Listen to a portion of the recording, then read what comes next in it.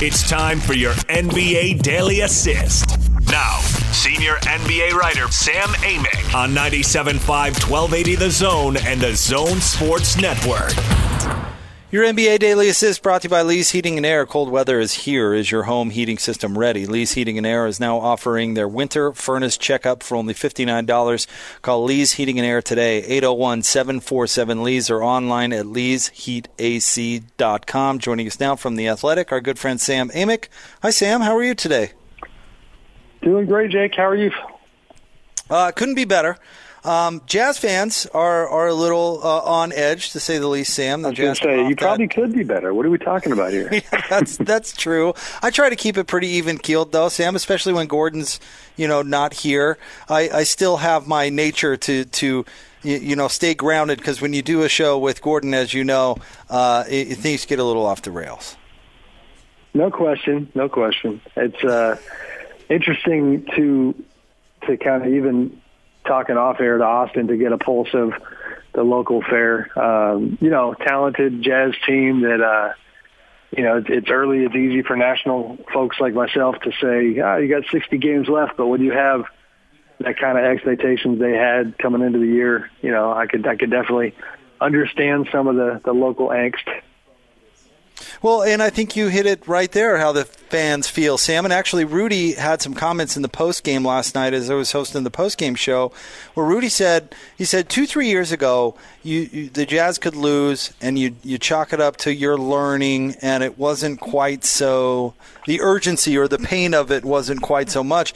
And he said this year, with the backdrop of the expectations that are out there, losses like last night to the Lakers are really, really hard. In this stretch, you can tell, Sam, the team is having some difficulty, and I think fans feel that, and fans are having a tough time with it as well.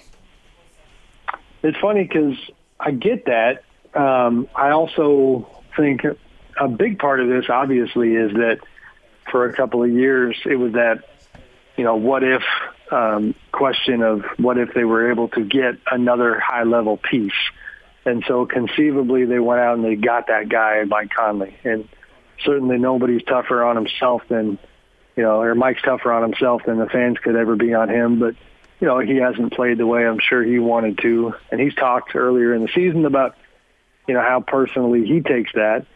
But it's like that, I think that hypothetical being, conceivably fulfilled, if that makes sense, combined with struggling and with losses, is why you have the angst, because it's you can't really say that thing anymore about, well, they just need another piece. Like, this was supposed to be the piece that got them into, kind of Western Conference title contention, whatever you want to call it. So we'll see. I will say the thing about last night that makes for an interesting one from a reaction standpoint is that, because Mike was out, like in a vacuum, you can look at that game and say, well, of course they didn't beat the Lakers. The Lakers are 19-3, and they were healthy, and the Jazz weren't. So, yeah, you're at home, but, that's still a somewhat understandable loss. You didn't just lose. You got mostly rolled, and then obviously it's not in a vacuum. It's in the context of 5 losses in 6 games. Speaking of last night's game, no excuses for the Jazz. They're not playing particularly well. But the Lakers, Sam, they're really good. It was fun watching them up close last night. And then you look back at the Jazz road trip, Milwaukee, Toronto, Indiana, Philadelphia, they're all really good and playing really well. But specifically with the Lakers, it's clicking for them, Sam. They don't have the adjustment period the Jazz are going through. Anthony Davis and LeBron appear to be a great pairing right off the bat. No, they look really good. In the coaching staff, that's something I wrote about recently, and how quickly narratives change, where in the summertime, the Lakers went after Ty Lue, LeBron's old coach in Cleveland, didn't get that deal done. They went after Monty Williams, who coached Anthony Davis in New Orleans, and Monty ends up going to Phoenix. And so when they hired Frank Vogel and then followed that up by adding Jason Kidd to his staff, as you know, from that time, the narrative was, 2 things. For one, that it was like, a compromise kind of settling type pick because they had swung and missed on 2 other guys. And then it was the kind of widespread assumption that Frank needed to watch his back because Jason Kidd would be the next Lakers coach. And so far, it's been the exact opposite. The players swear by Frank. They swear by the entire staff. The Jason Kidd, Phil Handy, Lionel Hollins.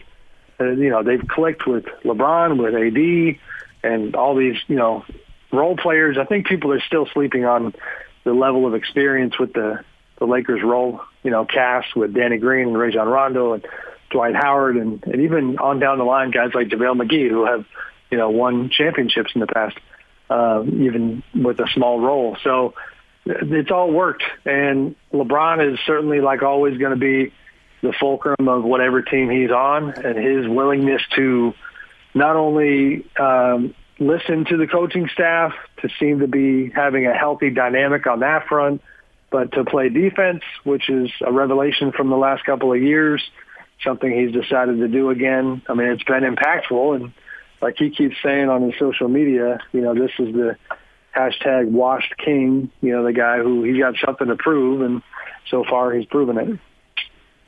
I get it that it feels a bit ridiculous at the beginning of December to talk about an MVP race. But with that in mind, who's the more surprising MVP candidate, Pascal Siakam or Luka Doncic?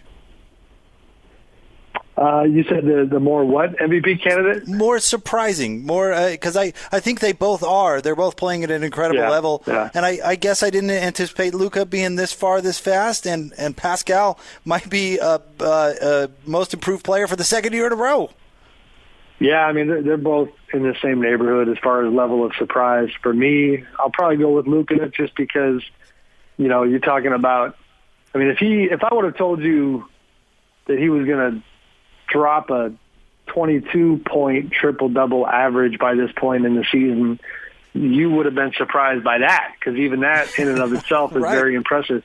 Now we're talking a 30-point triple-double average. Like, that's insane. And a Mavericks team that is winning games in spite of the fact that Kristaps Porzingis has not been the star that they were hoping he would be when they got him in that trade. That one I think takes the cake, but Siakam's right there. I mean, the Raptors, and I'm actually going out for that Kawhi Leonard reunion game on Wednesday next week in Toronto.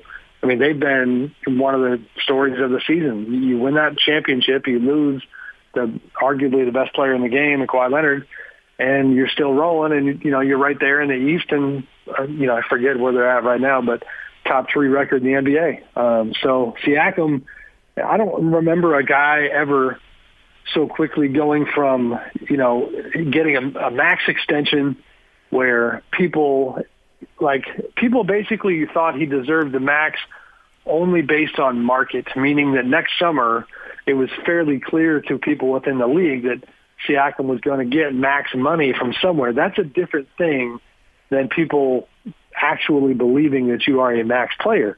I don't think most people believed that he yet was a max player. And then fast forward, felt like 3 weeks from when he got the extension, and he has been playing like a max player and then some ever since. I mean, his numbers have been great. 25 and 8 and 4, I think, in that neighborhood. So yeah, he's been fun to watch.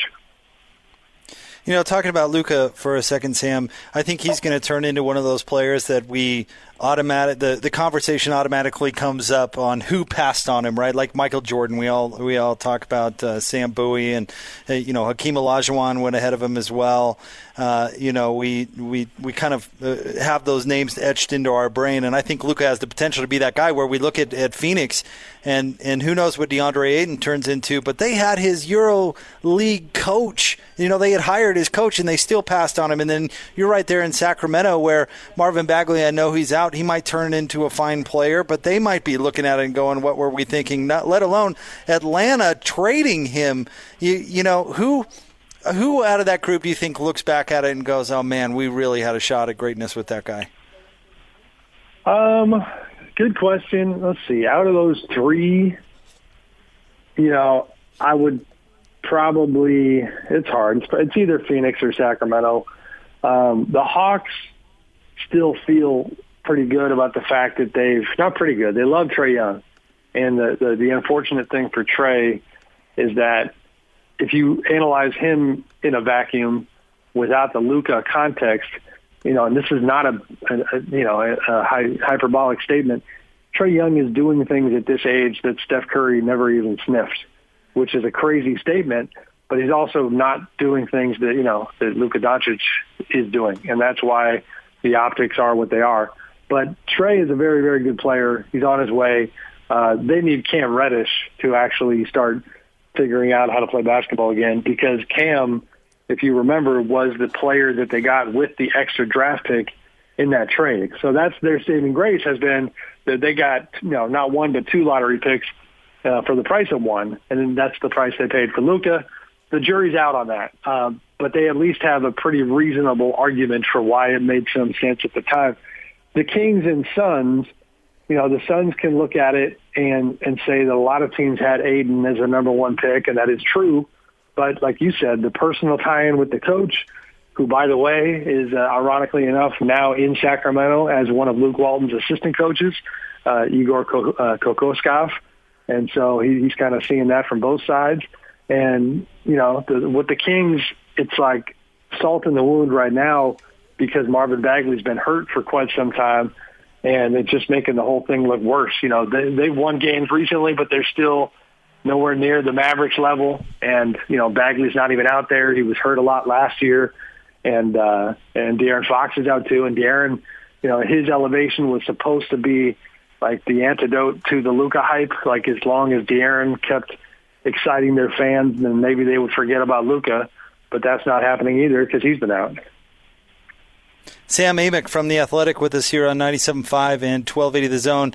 Sam, tell us about this shoe project you guys have been working on at The Athletic. So we do these things every once in a while, just called blitzes, where it's like a themed approach to coverage where, we had one a couple of weeks ago when we tried to focus on the Phoenix market and write stories coming out of Arizona.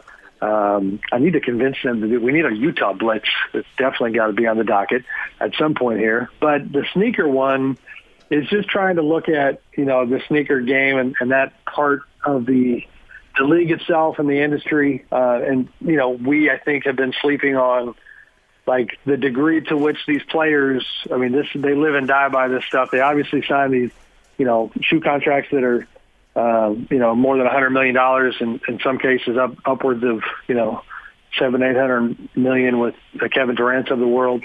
So anything sneaker shoe related that you could come up with as far as an angle as an NBA writer at The Athletic was kind of the directive. And we had some really fun stories come out of that. I happened to write about Bagley and how when he was in India with the Kings during the preseason, he went out of his way to try to corner the market on the growing kind of the Indian market. So that was my angle. But, my favorite one out there that we've had was Dennis Schroeder of the Thunder, and how to this day he still takes pride in wearing Kevin Durant's Nike in Oklahoma City, which is something that Russell Westbrook used to give him a hard time for, and the Thunder fans, I'm sure, don't love, but he just happens to love that sneaker. We had a good piece today, Brett Dawson out of L.A., writing about Anthony Davis and how surprisingly he's never had his own signature shoe, and kind of, analyzing why and how big guys are not as marketable as wing players, and his personality doesn't necessarily resonate like some of the other stars. So anything you could ever want to read about the way that the shoe game plays a part within the NBA, you can find on our site right now. I'm not sure if this was part of the blitz. It doesn't sound like it, but on that kind of note, how big a deal the shoe industry is to these guys. It was an emphasized part of the China story and the difficulty. How much do you think those shoe companies were sweating, or still are sweating, the fallout, because the players and the companies themselves are making millions, if not billions, over there on a yearly basis? Yeah, that part is, to be honest, that is an angle we need to explore. It's more timely and more based in the news element. It's the word uncomfortable comes to mind, because you have NBA players who are normally pretty outspoken, who got real quiet real quick because of these business arrangements that they had. guys like C.J. McCollum, Klay Thompson, who are repped by the Chinese shoe company Anta. LeBron, when he came out and said what he said, essentially, that obviously was roundly panned by the folks in Hong Kong who were protesting for their freedoms over there, and I thought it was a terrible look from LeBron. It was hard not to immediately wonder if his motive, might not have been to kind of up Nike's stock in China, because honestly, the Chinese folks who are loyal to the government and what's happening there, they, by all accounts, they loved it. So that's the other side of the shoe game, where the contractual kind of obligations and the financial tie-ins that these guys have certainly end up playing a part in their calculus. He is Sam Amick of The Athletic, your NBA Daily Assist, brought to you by Lee's Heating and Air here on 97.5 and 1280 The Zone. Sam, thanks for the wisdom as always. We'll catch you next week. You got it. Thanks, Jake. Be good. Thanks, Sam. You too. Sam Amick, always a highlight of the week here on 97.5 and 1280 The Zone. And I think his perspective on the Utah Jazz is a good one, taking a little bit of a broader view of it and, correctly point out that there is certainly a lot of basketball left to be played and plenty of time for them to figure out what's going on. All right, well, more next, 97.5 and 1280 The Zone.